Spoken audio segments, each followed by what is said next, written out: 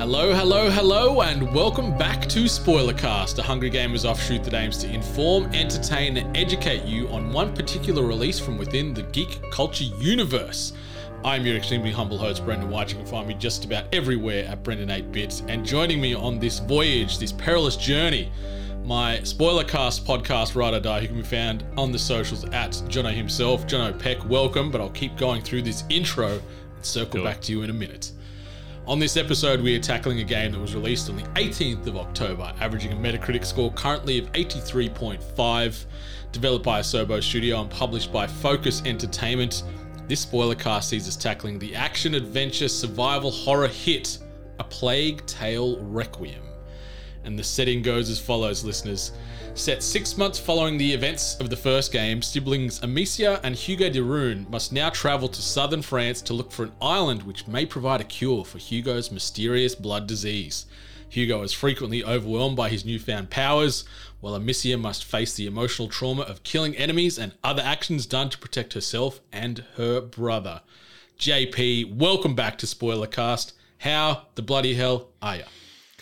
I'm so happy to be talking about this game. Like, I've just been, we've been messaging about it, but trying not to talk too much. But we just wanted to talk about everything because there's just so much in this game. So we've been holding off, and we can just finally let it all out.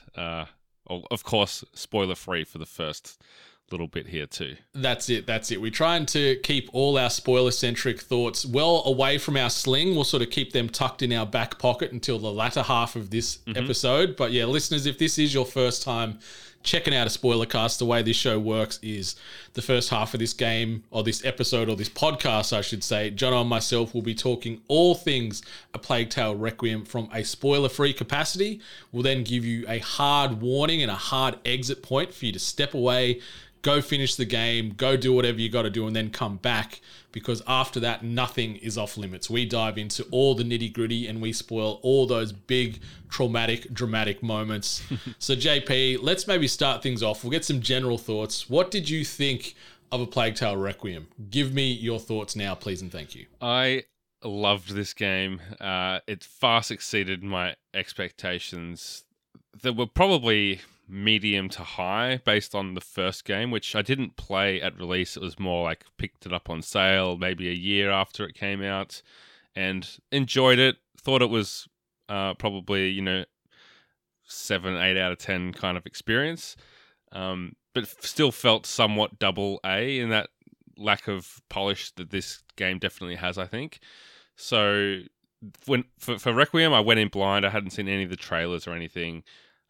But yeah, I was really glad to finally play a game that was built for the current generation of consoles. Not having its feet in the two camps of, say, PS4 and PS5, like a lot of games do. Even Horizon Forbidden West and God of War Ragnarok, that's, not too far away.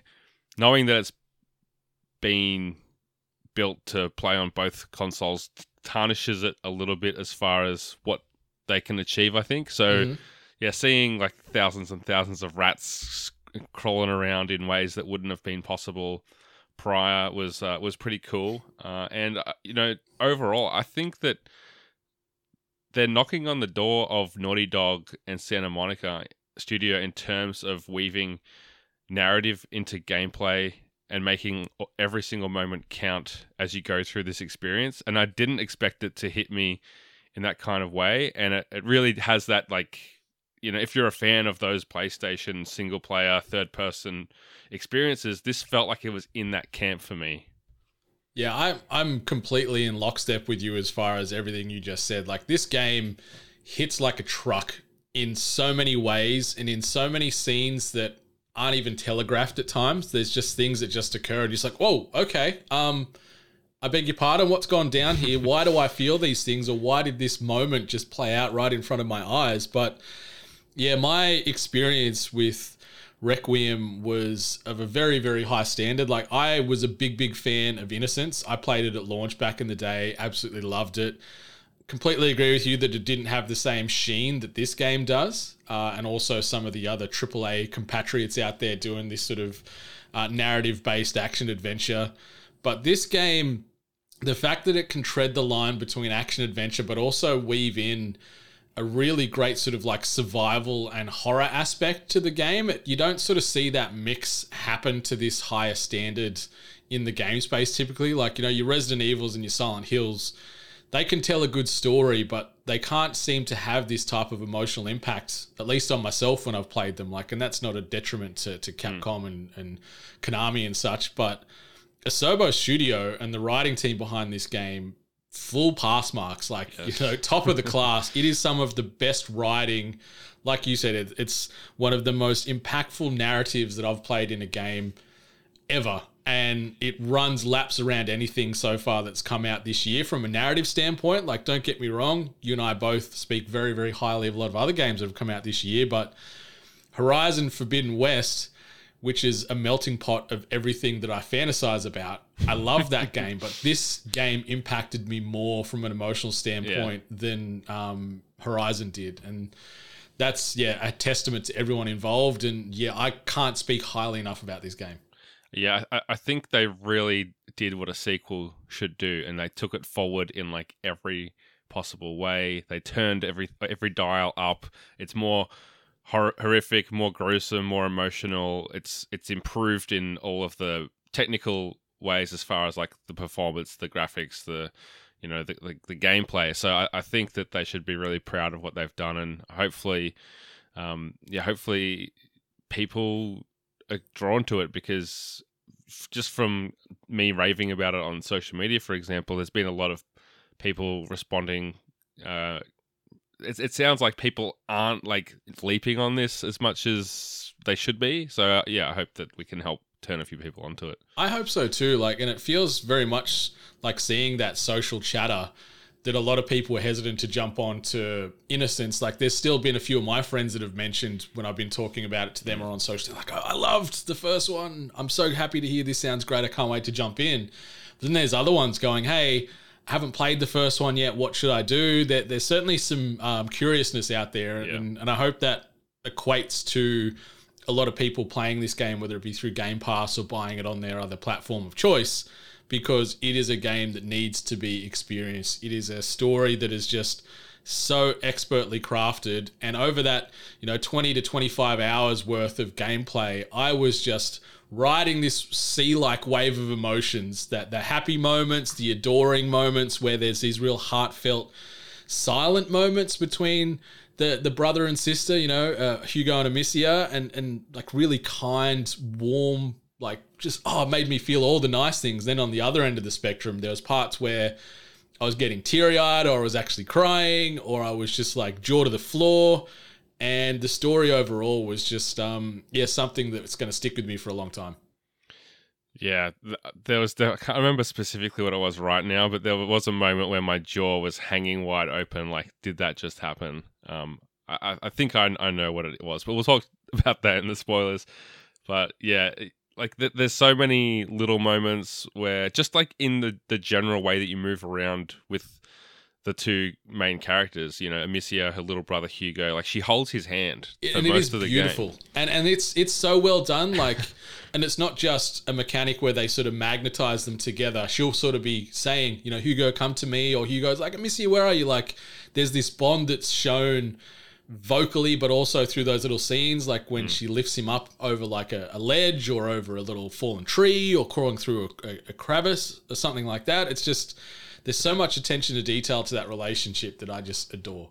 Yeah, and you said it on Hungry Gamers as one of your favorite kind of pairings or duos in video games, and yeah, like immediately, like Ali mentioned Joel and Ellie, and that's a great one that's kind of coming from a similar place. But I think Kratos and Atreus in God of War is one of those, and this is up there with those duos where you build this bond with a character that's you're caring for. Usually it's a parent kind of, or a surrogate parent kind of situation, but here it's just two siblings that love each other, and she is going through everything for this kid, to the point where I was even starting to question, like, is it worth what you're going through for this child, with all the destruction that follows? And they're the tough questions that make you sit there and think, like, what would I do if this was my little if I had a little brother or if it was my son or whatever.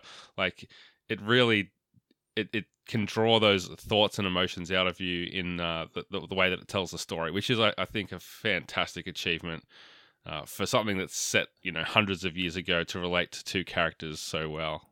Yeah, like it's nice to see that bonds are timeless. Like you said, this is set 600-ish years ago from present day, and there's things that you see and the emotions that these characters experience that you are firmly in their shoes going, I would be like this, or how would I be like this? Would I be able to handle this? Would I bounce back? Would I just let go?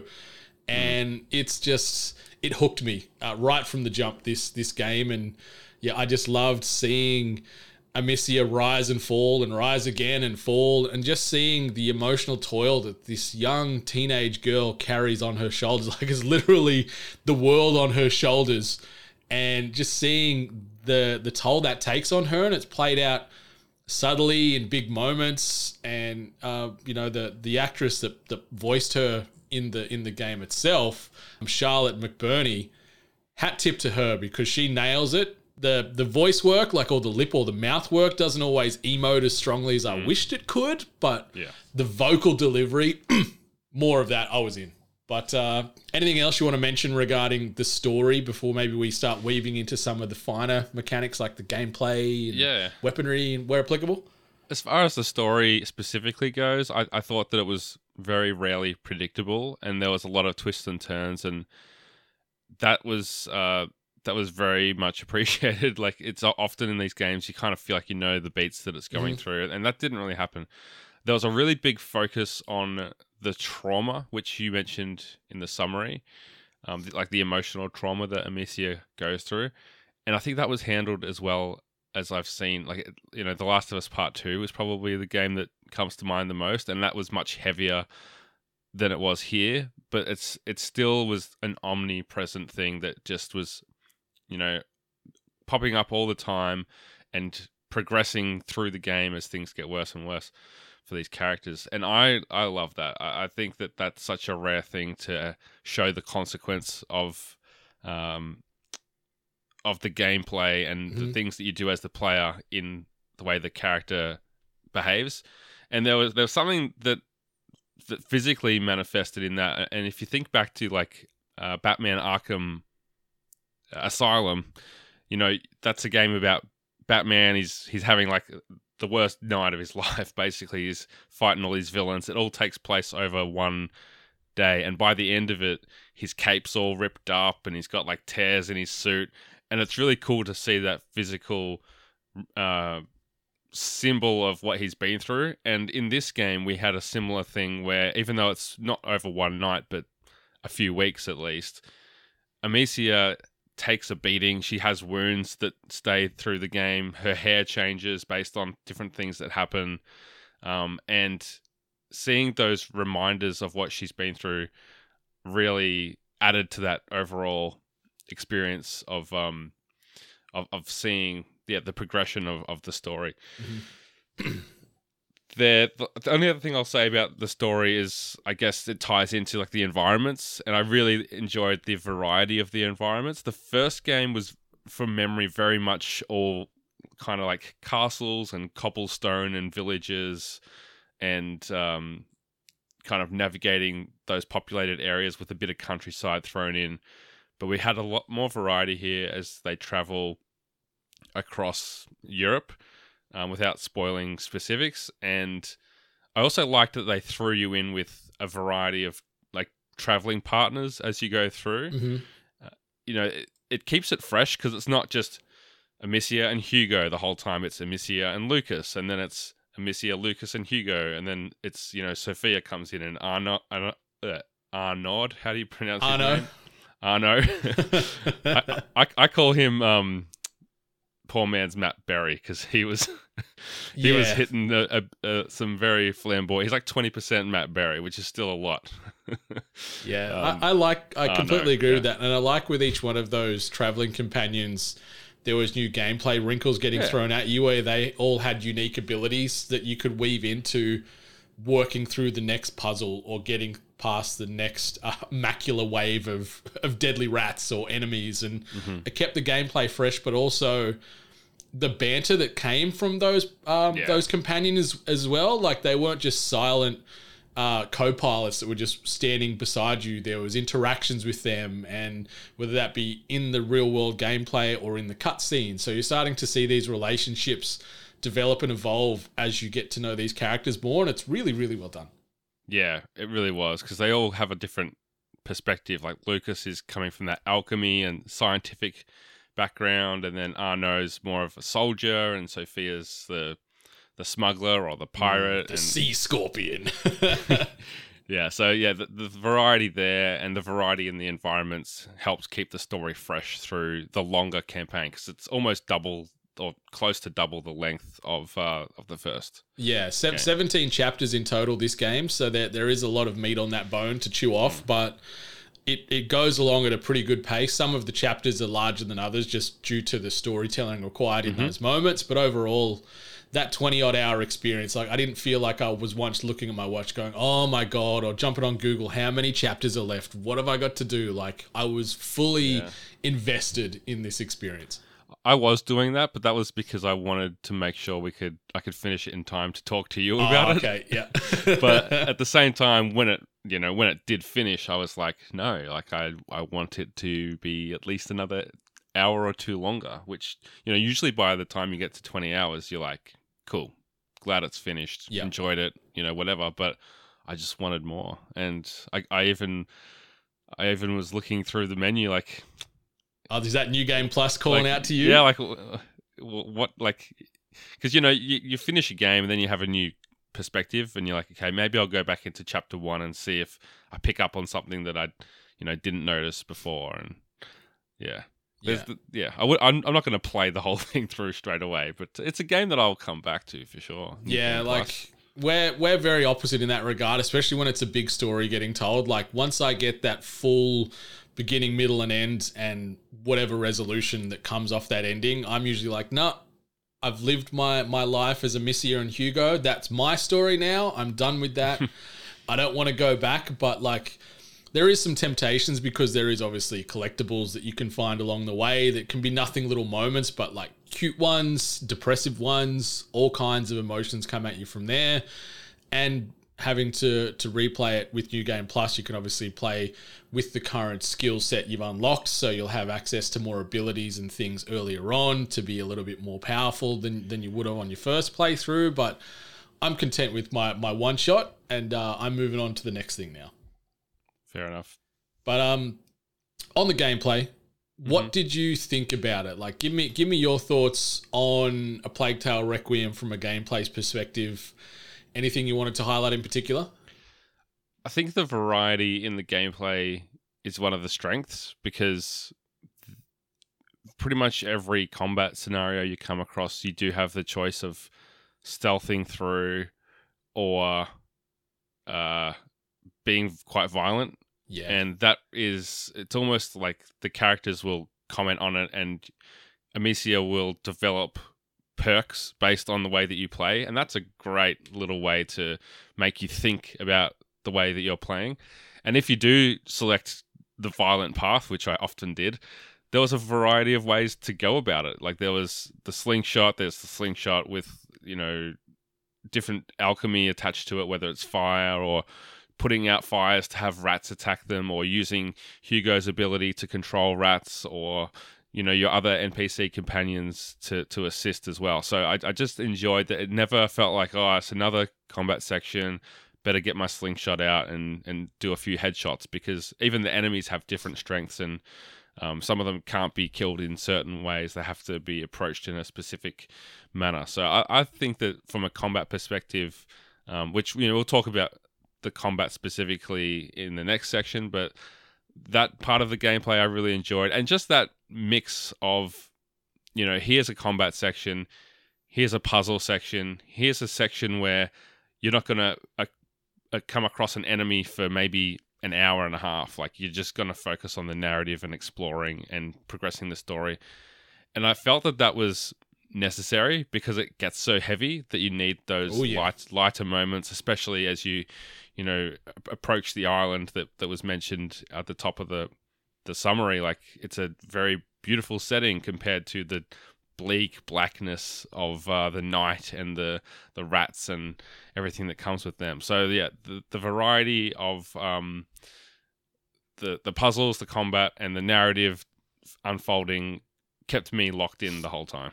Yeah, I agree. I like that the game rewarded you based on how you played, having those organic skill trees where you don't get to specifically focus on one of those 3 skill trees. It'll just see how you go about your business chapter by chapter and bump up that progression accordingly. So it sort of adjusts on the fly to how you want to play. So I liked that, like you said, it kept things fresh, and weaving in different stylistic choices when it came to moving that story forward or working through the chapters, where you'd go from one chapter where it was primarily stealth to then using some trickery to sort of distract enemies to get them over there, or just the puzzling element that came into it, or just out and out murder.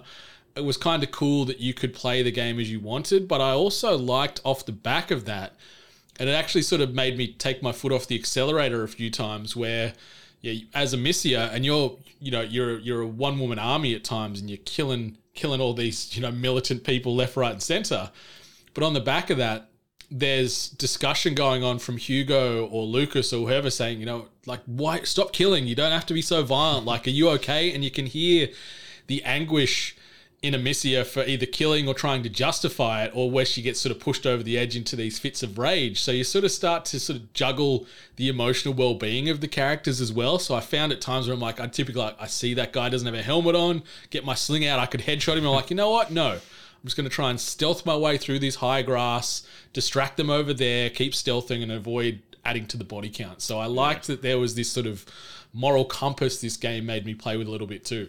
And then you'll come across a section where you come across like a real bastard of a enemy that makes you want to take out as many guys as possible. And Amicia's, reflecting that as well. So yeah, they very cleverly wove in that choice as a narrative mechanic as well. Yeah. It was really well done. And ultimately, I'm not sure if it feels like the story from front to back is set, but like the way it presents itself in the game, it feels like if you do lean too heavily into the chaos and the violence, that it would have general like big ramifications down the line. I don't think that's the way, but the way the game is framed to you, it felt like that to me, where I'm like, I've got to stop killing things here, or I'm going to get like the dark worst ending. But I think that was just done in some very, very well placed storytelling.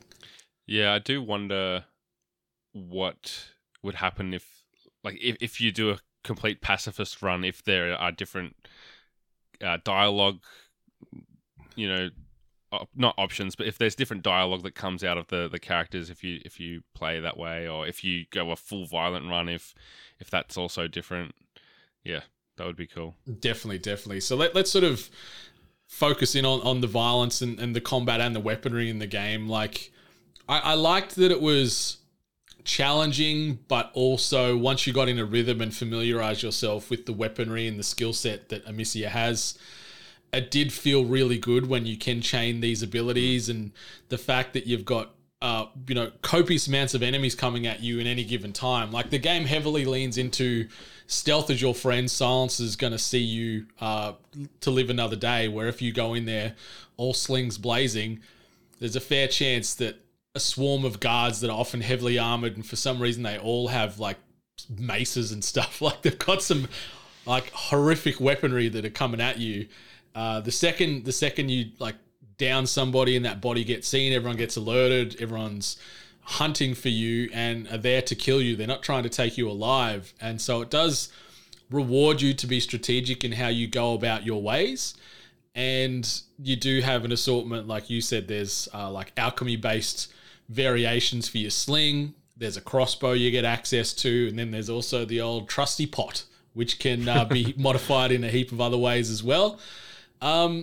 I wish that we had more bolts for the crossbow, because you've got like a little holster on the back, and it for some reason from the base level of the game, you can only hold 2. So I don't know what all that extra space is in the back of that that quiver, but the combat itself felt really good. And when you do take down these big waves of enemies or groups that you coming at you thick and fast, you do feel like a bit of a badass. It reminded me at times like very Metal Gear or Last of Us-esque, where, you sort of trigger an enemy camp and they all come at you and you've got to use your wits and think real swiftly, and you're jumping and mantling over like bits of furniture or through windows and out doorways to try and get them off your scent to breathe and then reset and then put your next little trap at play. And it felt really great when it paid off.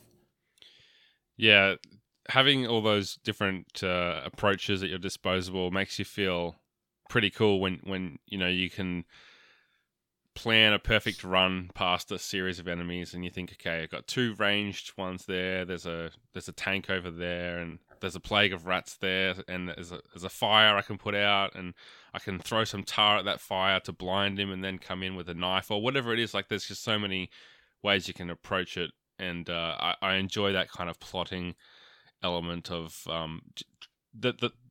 that feeling of like, I wonder if this will work, and then trying something that they might not even have intended for you to approach in that way, and for having that pay off, it feels pretty good. It made me think of and it's just a low-hanging fruit right now as well, but the old board game Mousetrap, but we'll call it Rat Trap for here, where you've got just this flow-on effect where this triggers that and interacts with this, and boom, boom, boom. When it all chains, you feel like a master. Yeah, absolutely. All right. Graphics and performance. I'll just get the negative part out of the way and say I didn't have any freezes, no crashes, no hard resets that I had to embark on that 20-odd hour playthrough time. So it ran pretty buttery smooth. I played on the Xbox Series X and you played on the PlayStation 5, correct? Correct, yes. Yep, so we got the Warren Cousins direct comparison here, and it was smooth as butter on the Series X. Outside of those lack of graphical infidelities, the photo mode that accompanied this game, chef's kiss. I saw you lent into that heavily. I only probably put maybe 30 minutes total in it, just at a couple of big moments where it was just this gorgeous vista or this horrific hellscape where I'm like, I need a photo of this. But overall, the game looks great. Like you talked about the environments, those very diverse locations that you traverse in this game are gorgeous and disgusting in all the right ways. And the character models are really good, but circling back to that first piece where I said just the mouth work left a little bit to be desired. Like you can see a lot of emotion through the eyes and the expressions, but when they're delivering some of these really emotional lines, the mouth didn't always sort of justify the tone or the delivery for me. But overall, no issues performance-wise. Graphically, it feels like a nice big juicy AAA, and it reminded me a little bit aesthetically of like playing an Assassin's Creed game and some of the Assassin's Creed games of old, where similar type of world, the character models look pretty close. The way you go through these hub areas, it all felt like it was similar beats to the Assassin's Creed titles of now and yesteryear, and that's a testament to Asobo. Yeah, definitely, especially for, I mean, I don't know how big they are, but they certainly were a much smaller studio for that first game, so to see them beef it up with this one's pretty cool. I had the same notes for that. Beautiful environments and character models. Triple A, except for the lip syncing, which even, some AAA studios have difficulty with at times. It never took me out of the moment, and I think they probably knew that it was an issue, because after a while I stopped noticing it, and I don't know if that's because they kind of masked it or hid it or whatever it was, but like the way that they're still able to deliver such emotional moments despite not having that full AAA polish is really, really impressive.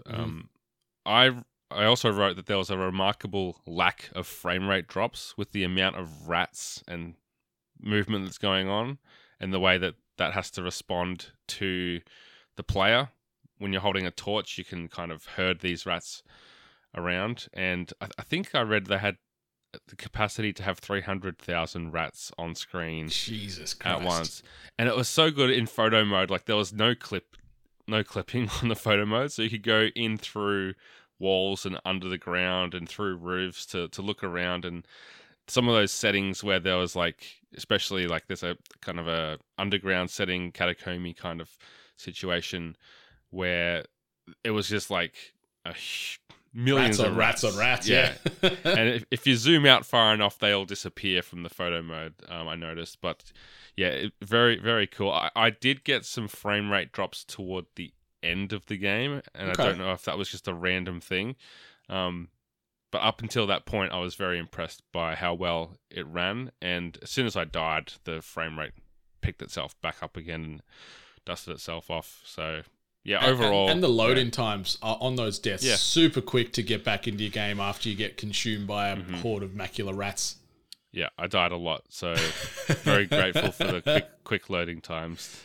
Yeah, and something else that I'm very grateful for is the music and sort of sound component of this game. Like Olivier Derivière, I think is how you pronounce his surname.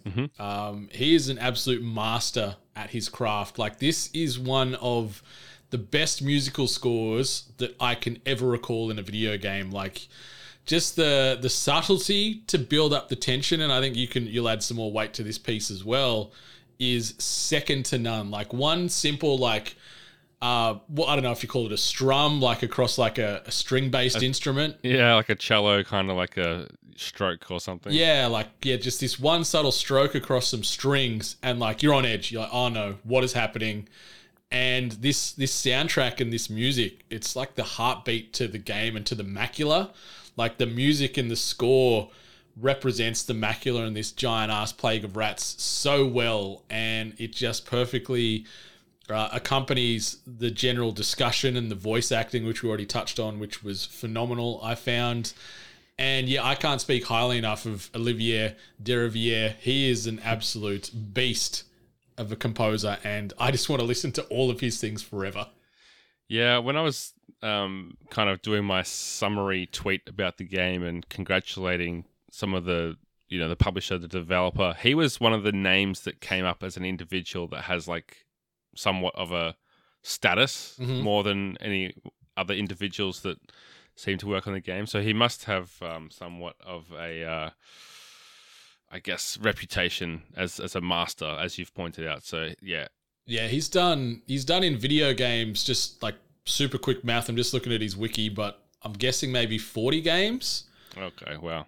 And he's been at it since 2004 when he did Obscure. He's done Alone in the Dark, Assassin's Creed Black Flag, Ooh. Life is Strange. He did some stuff with Life is Strange. He did Vampire, which, now thinking about Vampire, it did have some very heavy, intense orchestral sort of tunes. Streets of Rage 4, Dying Light 2 he did as well. And then obviously A Plague Tale. Like, he's a very skilled individual, that's for sure.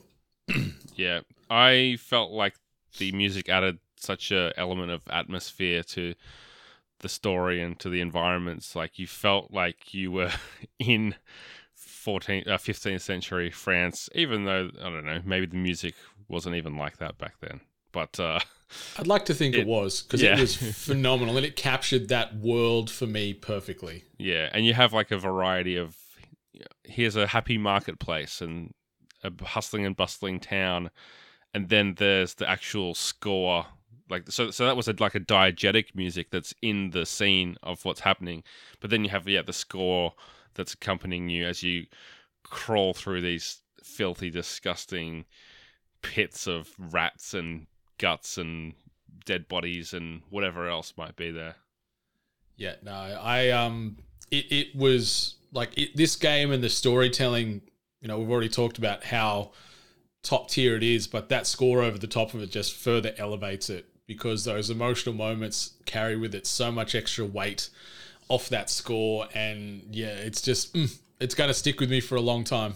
Like, there's not many games, like scores from video games that I remember. Like, there's people in our circles that can say, oh yeah, Final Fantasy, these songs by this person, and know it off by heart. I couldn't name just about anything, but I'll be able to say when somebody, asks me down the line, what's a video game score that you rate or that stuck with you? And I'll be like, yeah, Olivier Derivière from A Plague Tale Requiem. He's the man. And I'm feeling very happy that one's finally stuck after 30 odd years of gaming for me.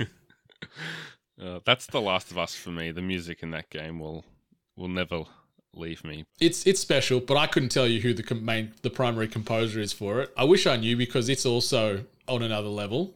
But Gustavo and then an Italian name that I can't remember to pronounce. Okay. But anyway. But let's shift. Yep. Let's shift into the negative part of the show here. We're going to talk about nitpicks, gripes. We didn't really encounter any bugs. You mentioned some frame rate drops near the back end, but once you loaded in, it was all peachy keen again. I'll just quickly rattle off a few of mine. I think we've got a similar one here. We could probably tag team regarding the knives. So the knife, like the sort of the stealth hidden blade mechanic is back in this, where you use it to unlock treasure-based chests, where you can also then, once it's unlocked, you get currency, but also you can upgrade your weaponry there.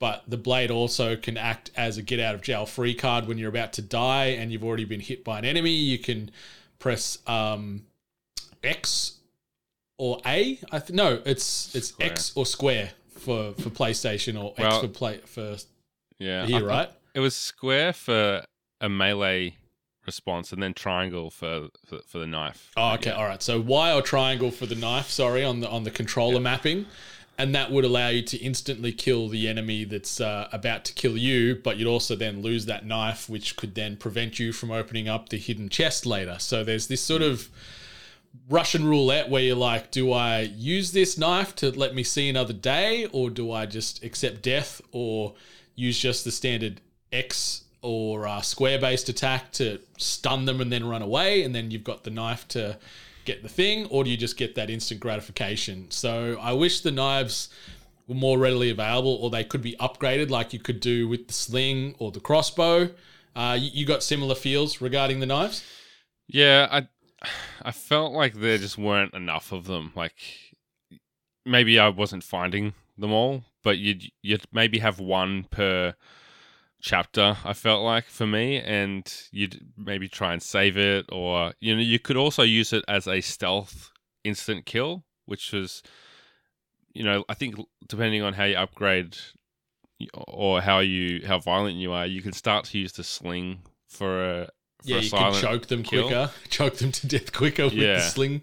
Yeah, but it would have been great to, because there's a lot of, obviously, crafting with all the alchemy. If you could craft a knife from materials that you find, like in The Last of Us, where it's scissors plus gaffer tape or whatever the parts that make it up. So you are going to these crafting stations all the time. You are finding materials. So yeah, I would have liked to have the knives as the option, but I can see maybe they just felt like it was too overpowered, and that's probably the same reason that you couldn't carry more than 2 crossbow bolts at a time. Yeah, I agree, and I think what you've just sort of explained it as makes a ton of sense. On the crafting stations as well, I upgraded to max level the bottom perk straight away, so like I could just craft anywhere after that, or upgrade anywhere. Okay. So it made those crafting stations and the need to have the knives to unlock these locked up crafting stations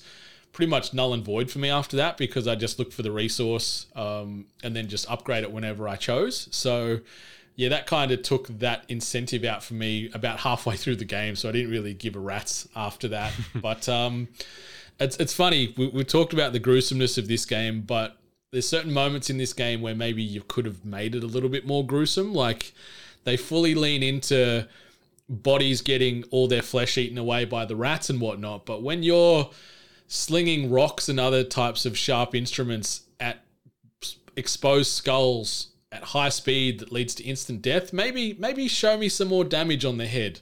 There's a few certain enemies you kill, and we'll talk about more of that in the spoiler section, where I think it would have added even a little bit more emotional weight to lean into some of that violence and that realness with some of those wounds. You wanted a kill cam where it like slows down and shows the Soldier of Fortune replay of a rock going shoo. Maybe not to that extent, but like to be able to walk over after I've killed this guy with a rock headshot, and you look down and his head's all fine. Maybe even just some blood running down the front of his skull. Like, you get the blood puddle behind them, but Yeah, lean fully into the horrificness, please. And then also, we did talk about New Game Plus earlier, but I've got no incentive to go back. So maybe if I was able to upgrade all those abilities in a singular playthrough, that would have been nice as well. But it still didn't take away from the fun I had in that singular playthrough. So yeah. JP, they're my nitpicks and gripes. Not major ones, that's for sure. Yeah, definitely. I mean, it's fun to nitpick. What did you think of the voiceover for Hugo? Because there was times where I was like, this kid's really annoying, as many child actors are. And then other times it was like, he's just a little kid. Like, it's fine. That's how I took it. Like, I didn't have any beef. Like, there was a few times there where I'd wished Amicia would slap him when he was carrying on. But then I'm like, you know what? This is how kids of that age carry on. So I get it. So I think it was really well handled. Like, we were talking before we recorded. Like, he was handled by a young chap named Kit Connor, who looks... No, not Kit Connor. He was handling Lucas, sorry. Yeah. Logan Hannan, or Logan Hannon. I don't know how you pronounce it there, but little Logan voiced Hugo, and I think Logan did really well playing the role there. Looks of the age, so similar tone and delivery you'd expect from Hugo, and yeah, I got no qualms with the little chap. Yeah, I'm trying to find out how old this young man is, but he played the same role in Innocence in 2019, so he's definitely prepubescent, we can say. Other nitpicks, I did not find Sophia to be any help at all as an NPC. I mean, she had an ability to cause distractions, but for people, this isn't a spoiler to say, she's the smuggler, the pirate character. Sea scorpion. I expected her to help me in the way that Arnaud did, where you could kind of sick him on people to attack, or that she could do some stealth attacks or something. But you're there as this 16-year-old girl taking out soldier after soldier, and she is standing there alongside Hugo or Lucas just kind of watching, and I'm like, do you want to start helping at some point? And then there's another section where you're fleeing from rats with Hugo, and you're carrying him, basically pulling him along, and she just nicks off. Like, she's like, Later. she's kind of like your guide to which direction to go. Like, there's a practical reason for her to be ahead of you, but in like the narrative sense, you know, I just come at everything from a narrative perspective as a writer, and I'm like, you don't want to like help us up the ledge or something. Like, you're the grown up and we're the kids. Yeah, and it's just like, peace out, I'm out of here, follow me if you can. If they added a couple little animations where you are lifting Hugo up the ledge and you could see Sophia's arm just help pull him up, and then she keeps running again, I think that would have really changed the feeling and the vibes in there. I didn't think she was useless as an NPC.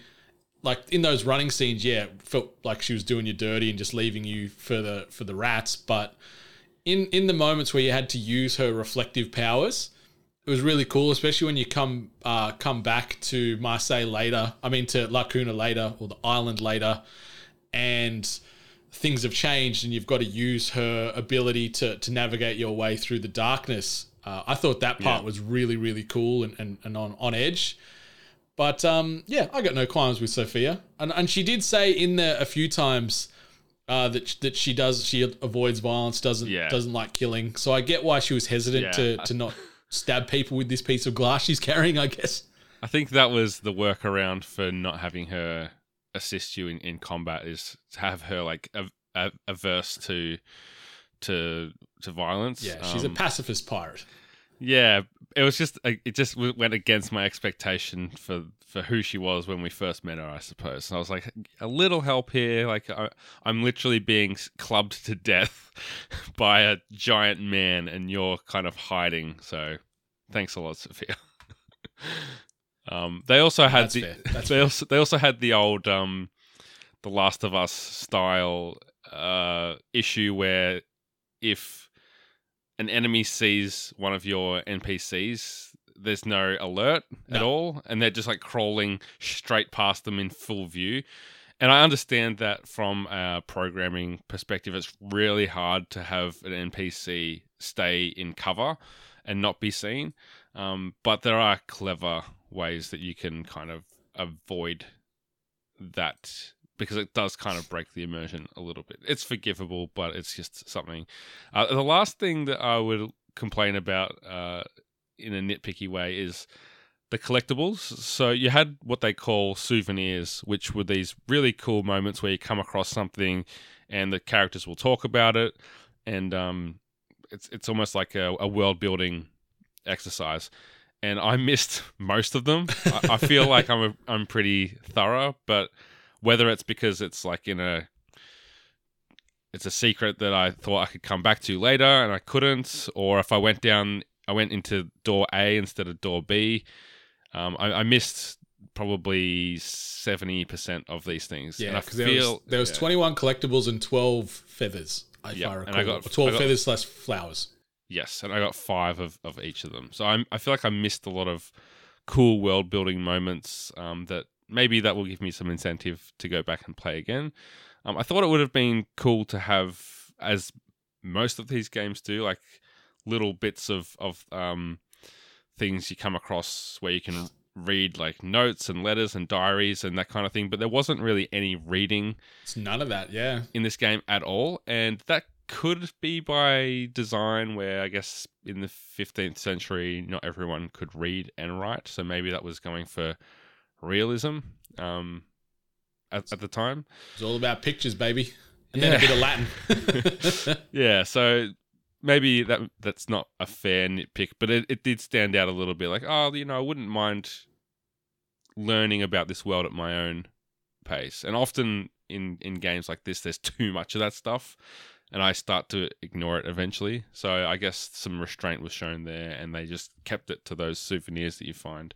Yeah, I like that. I think if you did stumble across various notes and books, it would get a bit too much. So I liked the more subdued storytelling through those moments where you unearthing these little scenes and little vocal lines through the collectibles, because there's some really cute moments. There's a couple where you're like, ooh, that's kind of actually pretty morbid, but it's really nice to see these interactions, whether it be Hugo and Amicia having it, or Amicia and character X or Y, and just the discussion based around that collectible. So yeah, I found, I think, 9 of the feathers / flowers and 16 or 17 of the other ones. So I found a good amount because I was constantly just digging around and getting off that beaten track.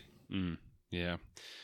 One of those moments was actually in my more memorable parts of the game, which we'll talk to very soon in spoiler territory. So really well done, and it makes me wish that I'm kind of tempted to watch a YouTube video of all those moments, but then I'm like, do I save it for my next playthrough in a couple of years? We'll see. Yeah, like if you're going to play through it again, I think just wait. But for myself, that's probably never going to play this again unless there's some kind of weird DLC. I will maybe just go watch all those YouTube moments, because there were some really beautiful and tragic little exchanges there that are well worth your time. So, JP, let's wrap up this spoiler-free portion of Spoilercast for A Plague Tale Requiem. Give me your final spoiler-free thoughts. So, I've had, no exaggeration, 5 different people ask me in the last week whether they need to play the first game to play this, based on how much I'm raving about it. And at the start, I think you and I were both like, it carries on straight from Innocence. You should play it. You'll understand more. You'll get the references. But by the end of it, I was just like, this game is so good. If it's going to stop you from playing this, then just skip Innocence, because you can get enough from just watching a YouTube video, a recap, maybe specifically watch the last boss fight in Innocence, because it's really interesting and different and crazy. So I feel like if you've got Xbox Game Pass and you haven't played Innocence and you don't want to spend the 11 hours on a game that isn't as good as this one, just play this. Like, don't let anything stop you. I know what it's like when you want to play the first game, and because you want to play the first game before you play the second game, you really just never end up getting to it. So just skip Innocence if that's the barrier to entry, because this game's amazing. I'm with you. Yeah, just jump on YouTube, find A Plague Tale Requiem. No, fuck. Jump on YouTube and find a recap video on A Plague Tale Innocence and just watch that. whether it be 10, 20, 30 minutes, however long it goes for, just watch that, get up to date, and then dive straight into this. And yeah, if you're on PlayStation, you can buy the game in full. If you're on Xbox, it's on Xbox and PC version of Game Pass. So if you're already a member, download it straight away. And if not, you can sign up for a month for free for $1. So you can play this game for $1 and then jump onto other games as well. So you're doing yourself a big disservice if you want to play all the best games of 2022 and you don't play this due to the fear of not playing Innocence. You're being very, very short-sighted. So watch a recap, then dive into this because it's special. Play Innocence, but if you know yourself well enough to know you're not going to play Innocence, then don't. That's fair. Just know yourself. But yeah, this game's phenomenal. I think it's a resounding rubber stamp 8-bit approved from both of us. It's going to be in our very humble opinions here on a lot of people's games of the year lists, and rightfully so. Definitely. All right, listeners, here is the hard exit point where if you don't want anything spoiled from us from here on out regarding A Plague Tale Requiem, hit pause, go play the game, go get through those 17 chapters, circle back, because this is the last warning before we go through all of the spoilers. And we might start, we'll give you the really quick elevator pitch, very broad stroke play-by-play of the overall narrative. We're going to sort of tennis match this style. So I'll take a few hits, JP will hit them back to me and vice versa. So it starts as follows. The crew flee Guyane and head to Province, seeking assistance from a group of alchemists called the Order. The Macula arrives in Province and things turn to custard very quickly. The crew attempt to escape, encounter a host of bad guys, one such being a former knight called Arno, who we've already mentioned earlier. They strike up a deal to sail to an island that Hugo keeps seeing in his dreams called Lacuna with the help of a smuggler named Sophia, aka the Sea Scorpion. Arriving at Lacuna, they discover the residents worshipping a pagan deity called the Child of Embers. More drama ensues as Arno tries to pull a fast one in a revenge plot against Victor, the Count of Provence. Sophia, Amicia, Hugo, and Sophia proceed to explore the island, infiltrating a ritual being held by Victor and Emily, discovering that they lead a cult that unknowingly worships a previous macula carrier as the Child of Embers. Delving further into an ancient Order temple, they don't manage to find a cure, but instead find clues about the Child of Embers, known as Basilius, and his protector, Aelia. More exploration leads to a massive underground temple where they discover Basilius was locked in an underground prison by the Order in a futile attempt to contain the macula as it crossed the last threshold. They narrowly escape the temple as it collapses and return to find Lucas and Beatrice, Amicia's mother, have arrived at Lacuna, but before a family reunion can take place, the Count attacks Amicia and tells her of Emily's plan to adopt Hugo and become mother to the Child of Embers. Emily kills Beatrice in front of Hugo and Amicia, which draws out his rage in the form of a huge swarm of rats that kill her as the Count watches and flees in anguish. Amicia, Lucas, and Hugo then rescue Arno and reunite with Sophia to escape the island, but are intercepted by the Count's naval attacks as he takes Hugo back. Arno battles the Count and is killed, but only after opening up an opportunity for Amicia to take her revenge. Despite their efforts, Hugo has given himself over to the macula, and a dark cloud blocks out the sun and allows the rats to spread unchecked, destroying Marseille.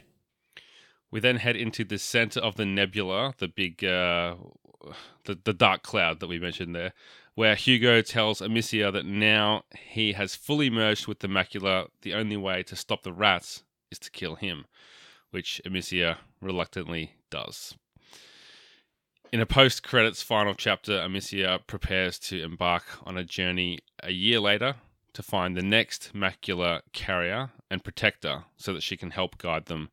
Before she leaves, she pays her respects to Hugo's grave. Even just reading these quick little dot point play-by-plays, JP, my emotions are boiling over like Hugo's constantly was as well right now. I'm feeling very vulnerable. I'm feeling very raw. And maybe we can jump into, right off the top here, our favorite / biggest or most memorable moments in A Plague Tale Requiem. So JP, take it away. So we want to go one by one because I've got so many things. Yeah, we can go one by one, and I'll add in where I can, and vice versa. Yeah, I'm going to go chronologically for what I encountered. So the first big moment for me was when Amicia decides, in a very adult decision, to part ways from her mother and Lucas, and for her and Hugo to split off and go their own way. That was like she really is taking on this role as Hugo's protector, like literally to the point of saying "see you later" to her mother. This isn't like in a time where they can just send her a text and be like, "We'll meet you after we're done." Like, she might never see her mother again, but she knows that to get Hugo the best protection possible, they have to part ways and do things their way. And that was a moment earlier in the game that I was like, it was an understated moment where they just looked at each other and there wasn't any dialogue about it. And it was just a look in her eye that was just like, this is what I have to do. And forgive me because I know that it's hurtful. And that just set the stage for the rest of the game and way more intense stuff that would follow after.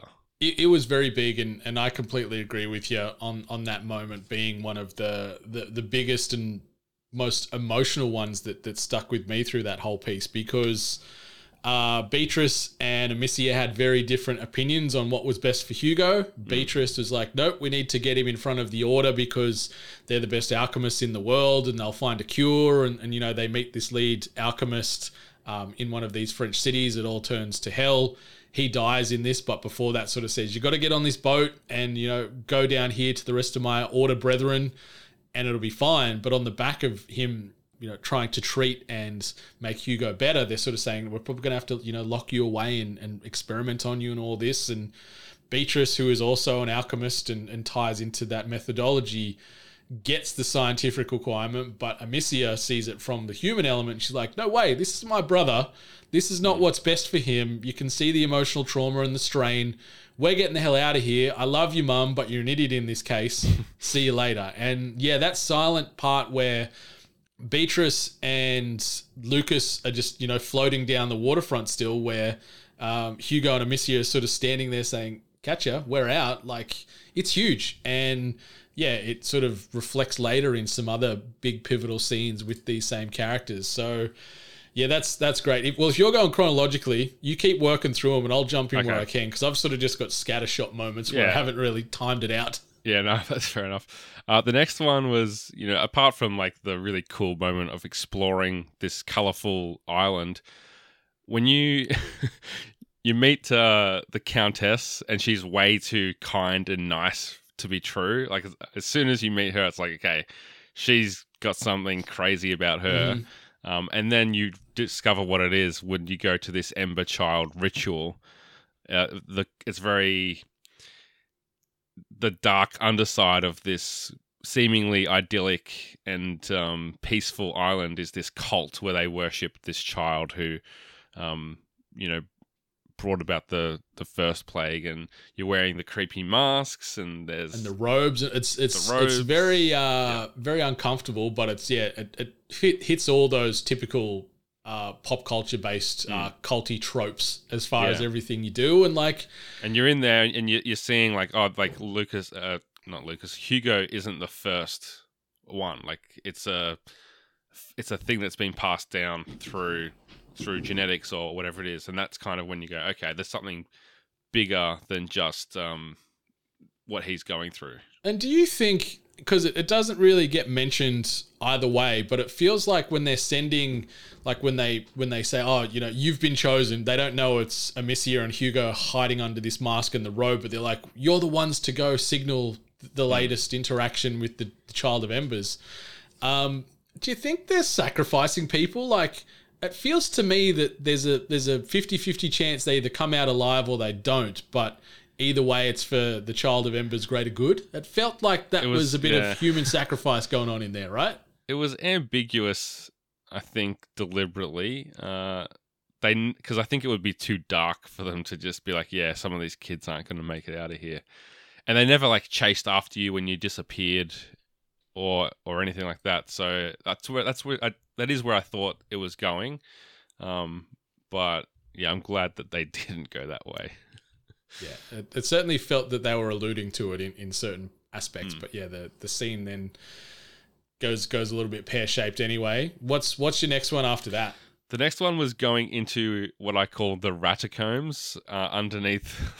Excellent wordplay, by the way. When I saw that in your notes, I'm like, I know that's not a typo because you're very thorough with your wording. I knew that was part of the play, so I hat tip to you there, young sir. I was going to call it rat catacombs, but no, ratacombs it is. And it's just like the deeper and deeper you get into these catacombs, the more disgusting and rat nesty it becomes until you find the remains of that original carrier. What was his name? Basilius. And that's such a sad, heartbreaking moment of his face is still crying out in pain, and just turned into whatever he's become. He's become with like the this husk, and he's chained up. Like he's in this giant big tomb area they've converted into a prison, and he's chained up. And that whole lead up to where you find Basilius, and they discover like Alien. They find like who was Basilius's protector. They see Alia's corpse there, and all these type of really powerful moments where Amicia and Alia have this kind of silent respect for one another, even though Alia died, I don't know, hundreds of years ago. Yeah. But she sort of was like, I know what you're going through. I know you went through. I'm so sorry for you. I can't remember the exact wording, but it was really, really powerful. But yeah, seeing Basilius tied up and then just connected to the giant macular horror show that surrounds this tomb was it was gross, but it was great. Yeah, and then escaping that with like the big bulbous kind of like rat gestation pods, I guess, for lack of a better term. It was very alien-like, and it reminded me of like the collector ships in Mass Effect, where they kind of harvest all the bodies and turn them into different things. So really creepy, and escaping that as anytime that you're running, sprinting, and being chased by rats, I was just like, yes, this is excellent. It was great, but I'll talk more about that in another part here. There was parts of it where I was really on board with the running and the chase scenes, but then, yeah, others not so much. Sure. And then I suppose the next major thing would be when you have to watch Amicia fight the Count when she's very badly hurt, and he slices her up, and then you have to he cuts her ponytail off, which I don't know if there's like a cultural thing there, but I know like that's a pretty humiliating thing to do to someone, and then forces you basically to watch your mother die. And I think that was my jaw drop moment. Mine too, because it happened out of nowhere. Like I didn't expect to see old Beatrice get her throat slit, especially with you right there at the forefront. And then obviously Hugo sort of comes out and sees what's happened seconds later as well. And that was a big, big emotional moment for me. Yeah, that was, and it was also like, there was a couple of moments in this game where I was like, is Amicia going to die? She should have. Seriously, especially after that scene. Like, she got cut up a couple of times there. And then after that, she gets knocked down those stairs, gets her shoulder dislocated, and a few other things going on. And she's probably got some head trauma because Arno at the front splits her head open with the butt of his sword in the first few chapters really badly. And she's got a hectic scar, which is, animated really, really well, by the way. It looks great in the way it sort of gleans in certain light, like a proper gross flesh wound does. I really, really enjoyed that. Yeah, she's channeling Mick Foley or something with the beating she takes. It's dislocates the shoulder down the stairs. Then she takes 3 slices from the sword. And I did notice, like, maybe the armor was part of the reason that it didn't completely, take her out. And then she took an arrow through right through the guts. Through the guts. She's tough. That might funnel its way into my nitpicks a bit later, where we, She was too tough, you reckon? She's a bit too tough. Yeah. So anyway, the next big moment after that, I suppose, it was in that section after that took place where, Hugo sicked the rats on Emily and came very close to letting the macula take over, but it didn't quite. But it was enough to put him in that kind of brain dead state where he was a walking zombie. And there's a collectible that you find in that next section with Hugo and Lucas where Amicia just collapses and she's grunting and panting and she's in pain from her shoulder still, and she got, sliced open, or took a couple of nicks across the front side with the sword, and she starts praying. She's like, Lord, like she says Lord, and she's like crying out to God. And I just feel like that's such a human moment of vulnerability, to show that in an optional sequence that a lot of people may not have even experienced. It really stuck with me because that was something that captured the trauma of what she's going through, the trauma of watching her mother die, the futility of Hugo in his sickness, and her own physical pain at the time as well. I just felt like that was such a cool moment for a video game to focus on. And we'd seen up to this point throughout the game moments where she'd killed too many people and was being affected by how violent she was, or where she had like almost like a panic attack, and another character had to, I can't remember if it was Lucas or Hugo, but they had to kind of take over as she recovered from whatever was going on in her head. So they did take a lot of time to focus and emphasize on the mental toll that it takes to be the protector of this kid. I dug that a lot. Yeah, like they didn't romanticize any heroism with Amicia at all. Like, she was a human character and she was broken and hurt physically and emotionally throughout this entire game, and they didn't sugarcoat it that she's like, no, look, I've got my cape on and your words or your actions cannot hurt me. Like, she was struggling every chapter of this game, and seeing those, like you mentioned, I know that exact moment with that collectible where you can see that she is pretty much, she's on the doorstep of death / giving up completely, and she's just reaching out looking for something to keep going and keep moving forward. And there's a few moments like that in this game that just really emphasize the trauma that this poor girl carries with herself from not only the first game, but all these other things she has to enact and embark upon in Requiem as well. And yeah, for a 16-year-old girl to act the way she does and say the things she does in this game, I think it's very, very, very accurately represented as far as how you'd be feeling in those moments. And it's very relatable. Like, I'm not saying it's in like I've killed people and survived hordes of rats, but like, I feel I can very, very, very strongly empathize with how she's feeling in that moment, and I can get down to her level and feel equally as horrible as she was in those moments. Because this game made me shed a few tears a few times, and that was one of the scenes where I got a little bit watery in the eyes, and I just wanted to try and give her a big hug, but I couldn't. Yeah. And you just got to watch it play, and you can't move the character in that moment. Like, you can't go, all right, I'm done with this, and try and move the joystick forward and keep going. You actually have to let those scenes like play out, and then she regathers and gets back up on her feet and then moves forward again. And it's very, very powerful. Yeah, absolutely.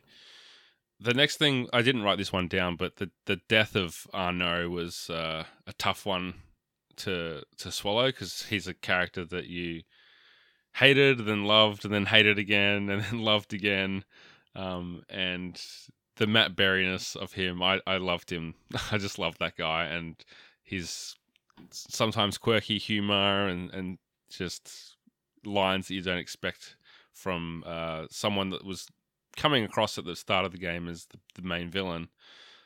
So for him to sacrifice himself, followed up by you getting to finally take out the Count with a slingshot. Where there should have been a big, violent, visceral impact on that skull of the Count there. FYI. Yeah. Did you want to say anything about that? Yeah, scene? I loved Arno was great, and I liked seeing the evolution, then the de-evolution, then the evolution of that relationship where they didn't trust Arno at first. You know, Amicia saves him begrudgingly because Hugo's like, no, you can't let him die. You know, down in one of these macula nests. And then you see this bond develop as they travel across countries and share the sea together. And then seeing the moments, not only just with Arno, but also with Sophia and Lucas, the moments they have with Hugo, like the way they talk about him and the interactions they have and the adoration, the love they all share. Like, it is this very big misfit family by the end of it, where they're all there doing what they can to try and support and help Hugo and then Amicia at the same time. And I really loved this very, misfit surrogate family that Asobo put together, because the characters, it's not a huge ensemble of sort of lead characters, but they're all very memorable and they're all very unique and flawed and great. Yeah, definitely. And that takes us to, I guess, what you'd call the ending of the game. So at least the last sequence, you know, when Hugo's in his little pod of protection, just sending wave after wave of rat pulsing out from the center. That is a set piece and a half. I love that this game has so many set pieces compared to the first game, like so many things that you'll just remember visually and want to take photos of.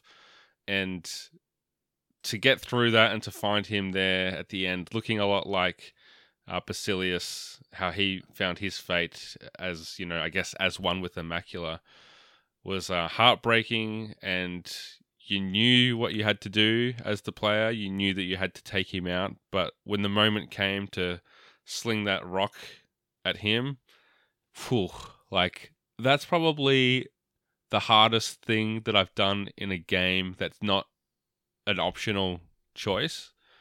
You know, there's a lot of tough choices to make in games, but this wasn't a choice. You had to do it. I did have a very similar moment in The Last of Us Part 2 that I probably shouldn't mention in case people haven't played it yet. But when you have to do something that you don't want to do, when you have to kill a character that you don't want to kill, that is tough. And they animated it to perfection, because up until this point, when you hit L2 or left trigger or whatever to do the slingshot, it's the same animation the whole game until this point where Amicia does it as if you would when you're about to sling a rock at your little brother that you've been trying to protect for so long. It's a slow animation, and the swinging, like, to wind up the shot is slow. And then, if you're like me, you stopped there, and she puts the rocks away. And then she says something like, or she groans. She makes some kind of like indication about how hard this is to do. But if you want to finish the game, you have to do it. So, you know, you take that shot and cut straight to credits. And you could have knocked me over with a feather at that point. Like, I haven't felt that way from a hard credit, you know, drop since the first Last of Us, which, if anyone knows how much I love that game, that's saying a lot, because that was 9 years ago. And to just have those credits roll and just breathe and just feel like just to be in disbelief about what you just did and had to do and how you felt, it's just something that you can't get from anything but a video game like this. I agree. And this moment for me was after that rock was slung, and I love the way that they cut it. They didn't show any impact or any repercussion immediately. It was just, you hear that noise and then cut to credits. And I remember just like, my mouth was open. I put the controller down. I'm sitting on the couch, and I sort of just sat back on the couch and was just collecting my thoughts, and I had some tears in my eyes, and the dogs could sense I was a little vulnerable at that moment. They both sort of came right up on me and sort of sat and laid on my lap. And I just let this 20 plus hours just sort of flow right through me. Like, I just reflected on this journey, and ultimately, you know, you go almost to literal hell for your brother to save him from the macula and give him the best life, and ultimately knowing that whole journey was for naught. And then the role of the protector that you've played for so long for Hugo, and then you end up in the ultimate, I guess, representation of protecting the greater good by having to kill your brother. But just the inner, like, discussions they have leading up to that, where Hugo's sort of trying to explain how things are and make Amicia see what has to be done, and just seeing that storytelling and just this wiseness somehow coming through this, I don't know what, 8 to 10-year-old kid. I don't know what the predicted age is meant to be for Hugo, but he's a young pup. But the wiseness and the realization in him and Amicia to know what ultimately has to happen to save the world just sunk me. Like, I had concrete boots on, and I was at the bottom of the ocean after this thing. Like, I was just like, my emotions, Donald Glover community meme all over the place. And like you said, there ain't many games that hit you like this. We've played hundreds upon hundreds of games in our collective gaming careers, and this is right up there with the best of them as far as the emotional weight that it carried on my back the entire time. And this is going to stay with me for years, I think, this game. Yeah. It's impossible not to carry that with you after the experience that you go through. And yeah, it does make you, as I alluded to earlier, like, ask these questions, like, you know, how much would you sacrifice for one person that you love? It is very similar to the you know, The Last of Us, again, in that way of, like, is it worth going through this, putting other people through pain to save someone that you care for? Should Hugo have been protected like, how many people died and will continue to die? Hundreds of thousands of people is my guess. Like, that is a lot of death on their hands.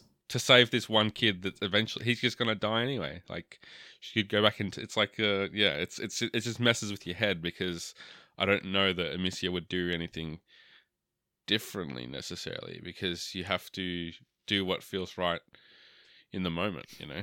And I like I said earlier, like, I can walk in her shoes indirectly and completely relate and understand to the choices she made to protect. Like, Hugo is everything to her. Like, we're talking about Beatrice, the mum, who's just an add-on character for the most part. Like, it's the mother, but we watch these games play out. Amicia takes on more of the motherly role than Beatrice does. And, you know, that's not disrespecting actual, you know, family lines and stuff like that, but she is the sister, the mother, the protector, everything to this boy. And to ultimately have to take his life after taking hundreds upon thousands of lives leading up to that moment, you got to feel for the poor girl. At 16 years old, to have all that with her for the rest of her life is a lot to undertake, that's for sure. Yeah, definitely. We could talk about that all day, and words really can't do justice to the emotion that you go through with an ending like that. I just think it's a real feat in storytelling, and it doesn't feel cheap. It doesn't feel like they've manipulated you. Not at all. It just hits, and the pacing of this game and the way that the story beats go from one to another. I know that it's not getting like 10 out of 10s across the board, like a lot of games with that kind of emotional gut punch do. But to me, like, this story is up there with The Last of Us and God of War, and that level of emotional storytelling. I completely agree. Fantastic. It is up there with the best of them, and it tells a better story than 99.9% of games you'll ever play, I think.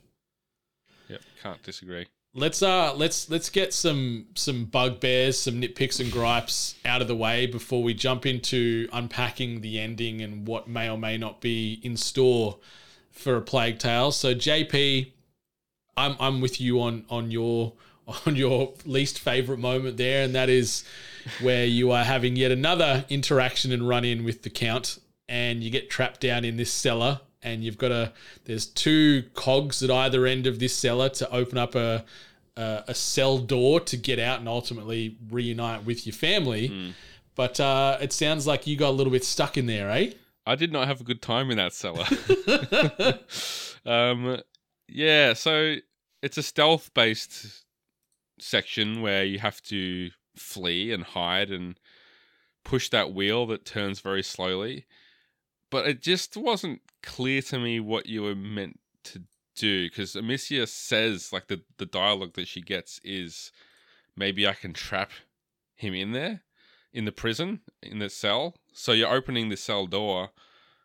It took me long enough just to open it because he kept, like, I guess I wasn't patient enough and I kept getting caught. But anyway, eventually open it, I run through with him chasing me, and I run straight past the door to the other end, thinking that I have to, like, get him stuck in there and go back and close the door with him behind the bars. And of course he caught me in there because it's a narrow space and there's nowhere to run. So the next time I sneak in there when he's at the other end of the room, and I see there's actually a door I can just go up to and interact with.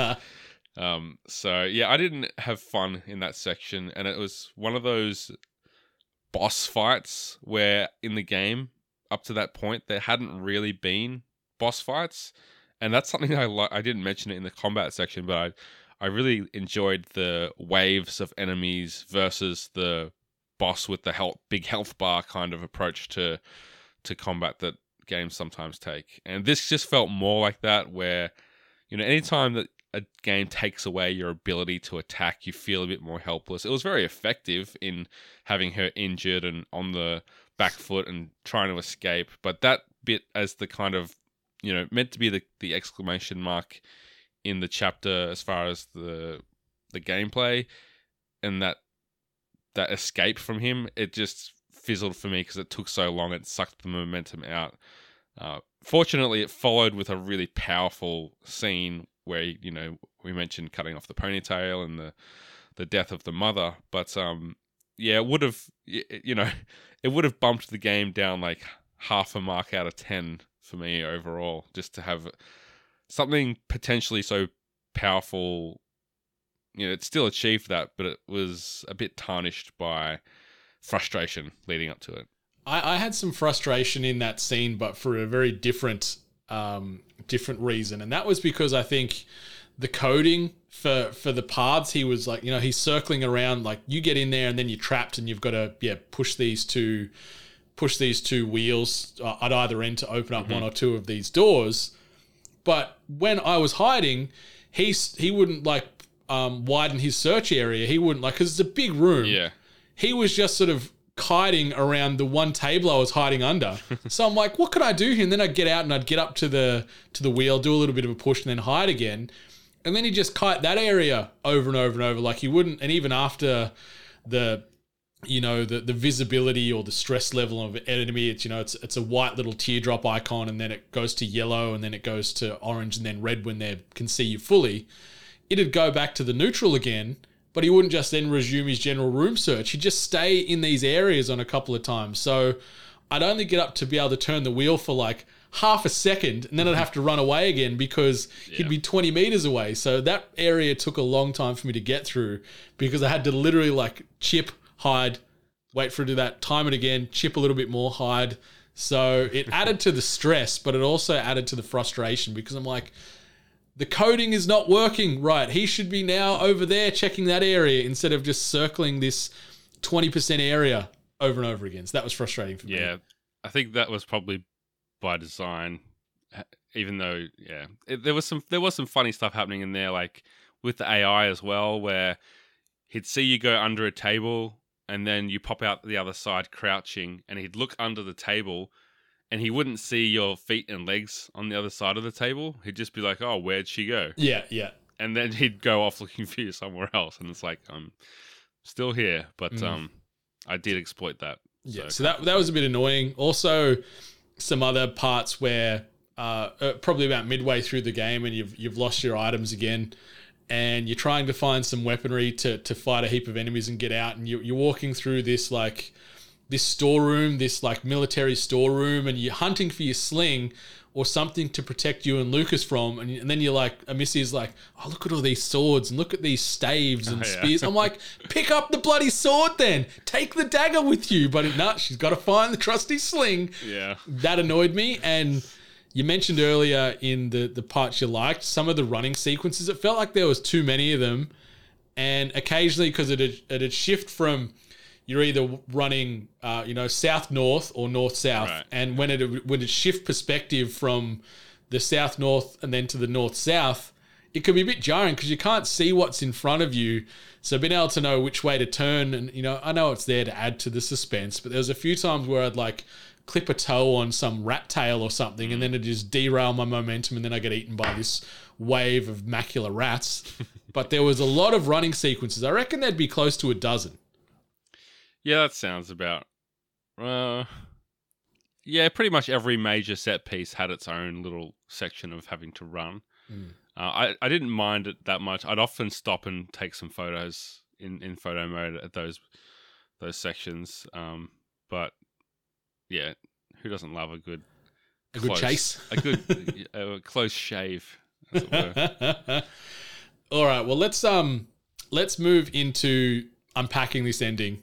So you talked about in sort of the notes there, as far as in the post credits, you've got a final chapter set a year after the events where you had to take Hugo's life, and Amicia made her way back to the house out in the wilderness up on the cliffside that the mother Beatrice owned and alluded to, and that was the plan, to go live in isolation in the woods. And so you're out there living there, and then... took Hugo with her too. Yeah, took his body all the way there and buried him in this gorgeous open area, which you go see, because Sophia comes up and she's got a couple of horses, and you're about to go off to find the next carrier and protect her. But before you do so, you go up to Hugo's grave, you grab his pendant that he was wearing, you put his necklace on. Really, really, really beautiful moment. And then after that, though, we get another scene in a post-credits fashion where you're seeing a child in modern day, so we're talking, 2022 or whatever, somewhere around our timeline now, where a child is strapped up to a ventilator and you can see signs of the macula on the child's skin. So, JP, how are you feeling about a third entry potentially into the Plague Tale universe, but set in modern day? Are you excited for something like this? Yeah, yes and no. So, have they said that they're making this third game? They haven't, but I don't think you can have a tease like that and not be pretty confident that the third one's coming. I feel like that's almost like the classic horror movie ending, where it's like, but the thing's still there, and it just leaves the door open. Really, that's a pretty standard trope in horror, as I'm sure you would know more than anyone. But and it could also just be a statement on, destruction will always find its way back into the human race or whatever. But if it is alluding to a modern day sequel, or in the past 50 years, then that would be a way to keep it fresh, I suppose. Part of what makes this series interesting is that it was set in the 14th century. It's not a period that we get a lot of outside of your Assassin's Creeds and a few franchises like that. So I wonder if it would lose some of its appeal to have to redo all the mechanics and find a way to modernize what is a game that's very 15th century. But it would definitely make it stand out from what they've done so far. And, we were trying to research different plagues through history before we recorded to see if Amicia would have found another carrier and protector to help as she sets out to do in that epilogue. And I mean, maybe it's possible that if they're sticking with real historic events, she finds a protector and carrier that she was able to help, so that the plague never spread to the extent that the Black Plague and the Justinian Plague did prior to that. So yeah, there's a few different ways they can go with it to either keep Amicia and Sophia and Lucas in the story, or to start fresh with something completely new. But based on how good this game is, I would, whatever Asobo Studio does next, I'm going to be signing up for it, because I'm with you. Yeah. They've won themselves a couple of new super fans, I think. I think so. Like, I cannot speak highly enough of this game. And if we do get a third entry or a spin-off, like, I wouldn't be upset if that was the last we had to do with Amicia from a central character standpoint, because I think the story that gets told of her experience over these two games and the character and the evolution of her is perfect. It's phenomenal. And if that's it, if that's the story with the bow on, full stop, the end, okay. And then we get another one set in present day society, asterisk, with a new protector trying to work this out, I wouldn't be upset about it. I'm hoping we get more of it, because like you said with Asobo, like, we're some pretty big fans of what they're doing there. And if they keep going back to this well and reinventing the story and the location and the time period, I will be turning up on day one with bells on. Very excited to see what they've got with future entries into this universe.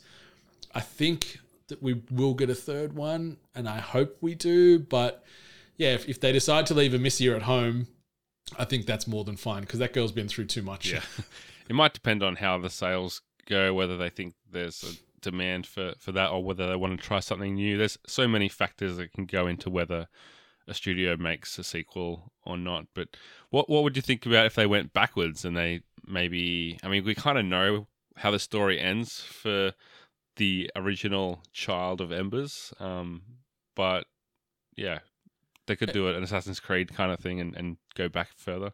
Yeah, I'd be very curious to see if they wanted to go back and tell more of that origin story with Basilius and Aelia. That'd be kind of cool. Even though, yeah, we know ultimately what plays out, it doesn't mean you can still not tell a very impactful story maybe in DLC. That gameplay experience. Yeah, whether it be DLC or a more focused, a tighter game that's not DLC, but it's, a smaller entry into the series. Maybe it scales back to that 11 hours that Innocence was.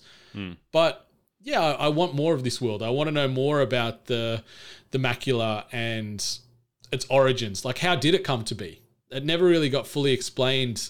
Yeah. Basilius is certainly, patient zero, but how did this come about? Like, is there some supernatural elements? Is there some other stuff at play here that they haven't really touched on here or there? But yeah, I would love to have more of this because I'm full. Like, I've had a great serving of A Plague Tale Requiem right now, but I'm ready to go back for seconds anytime it gets served up.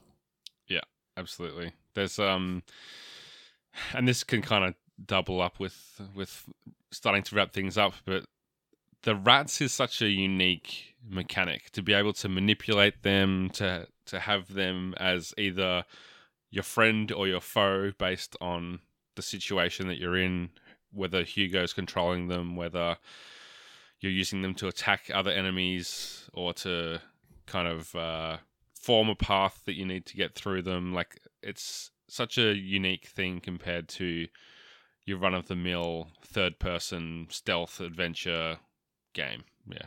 Completely agree. And on that front, really quick, before we jump into our respective last words, when you do end up having Hugo learn to control his rat powers, let's just call them, did you use them much? Because obviously you get a little bar there where it sort of says if you use the macula powers too much and control these rat armies, it can lead to Hugo's potential demise. When the second that little prompt come up, I'm like, I'm not touching this. I'm not, because it was the same thing. I thought maybe the story isn't as on rails as I thought. So I'm like, no way.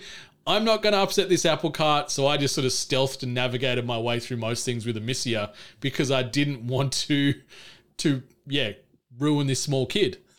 Yeah, I used it. It was way too much fun not to. It was really fun. That was the problem. Like, I felt like one of those people that buy collectibles and toys but don't take them out of the box. It was like that. Like, I had this rat power just sitting there in the box, but I'm like, I can't touch it. I got to leave it there. It's going to add more value and it's going to be better for me if it stays in the box. I think if you let that bar get full, it would be like a game over. Like, like Hugo would become one with the macula again. Yeah. So yeah, I used that whenever I came across an enemy that didn't have a lantern, or if I could put out their lantern, then I'd sick the rats on them because it just saved me some ammo. In terms of, those rats could take out heavily armored guards or whatever. They're pretty overpowered. And it was really cool controlling the swarm and having rat vision, and you just like flying around on the ground like a big rat snake. It was really cool. Climb up walls to an extent and stuff like that. So yeah, it was cool controlling the rats. I'm trying to think of other games where you can take over animals and control them. It's always a fun little mechanic to throw in. Yeah, but it's usually like a singular entity, not a whole plague. But very very unique mechanic in A Plague Tale. So Asobo, just knocking it out of the park. JP, what's your last word on A Plague Tale Requiem?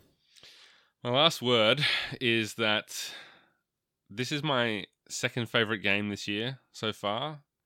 But the more we talk about it, the closer and closer and closer it edges up to Horizon Forbidden West. I mean, we both loved Horizon. I think I probably had more gripes with Horizon than this. And being such a narrative-based gamer, I think the story in this game is my favorite story this year. And I don't know. Horizon was so perfectly made in other regards, separate to the main quest, that, the side quests and, all those things just built such an amazing world that edged it up there for me. So I think, it could just be recency bias that I'm tossing and turning, but yeah, ultimately I've got this as my second favorite game, and it could be edged out by God of War, Ragnarok very soon, so we'll see. But it's probably my surprise of the year because I didn't expect to love it. I was looking forward to it, but I didn't expect it to have a place in my heart. If my heart has a shelf and I only put a few games on the shelf every year because there's only so much room in there, then this has now got a spot on the mantelpiece.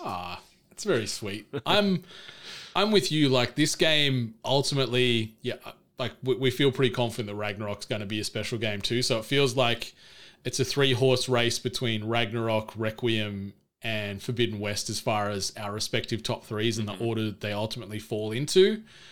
This game... Sorry, Elden Ring fans.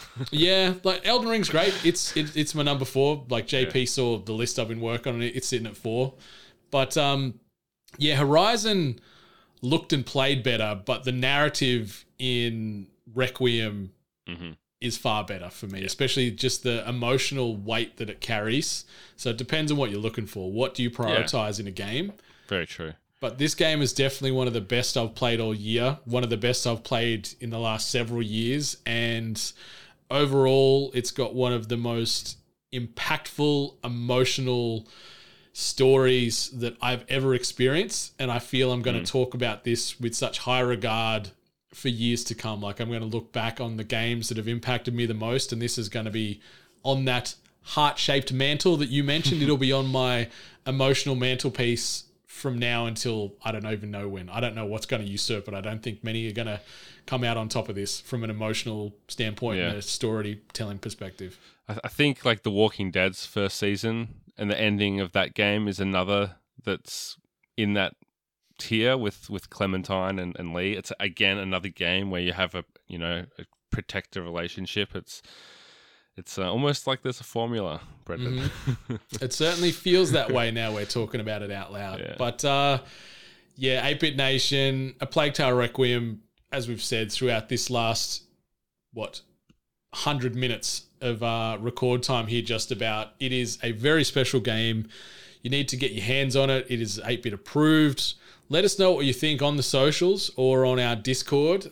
Just hit us up either through the public messages there or direct message at We Are 8-Bit, at Brendan 8-Bit, at Jono himself, because I'd love to get more impressions and feelings on this game because it's special, and the more people that talk about it, the more chance we'll get that third game or more DLC or more content for A Plague Tale, because I needs more. I am like those rats. I am ravenous right now. I need to consume all of the content. But JP, anything else you want to say before we close this episode down officially? I'm trying to think of a rat pun, but I got nothing. Keep it cheesy. Radical. Radical, man. But yeah, 8-Bit Nation, thanks as always for stopping on by. Be sure to rate, review, subscribe this podcast, as well as all the other podcasts you listen to on the regular. Those ratings and reviews help keep the emotional lanterns on in our hearts and keeps us safe from the macula. But until next time, may your stories be spoiler-free.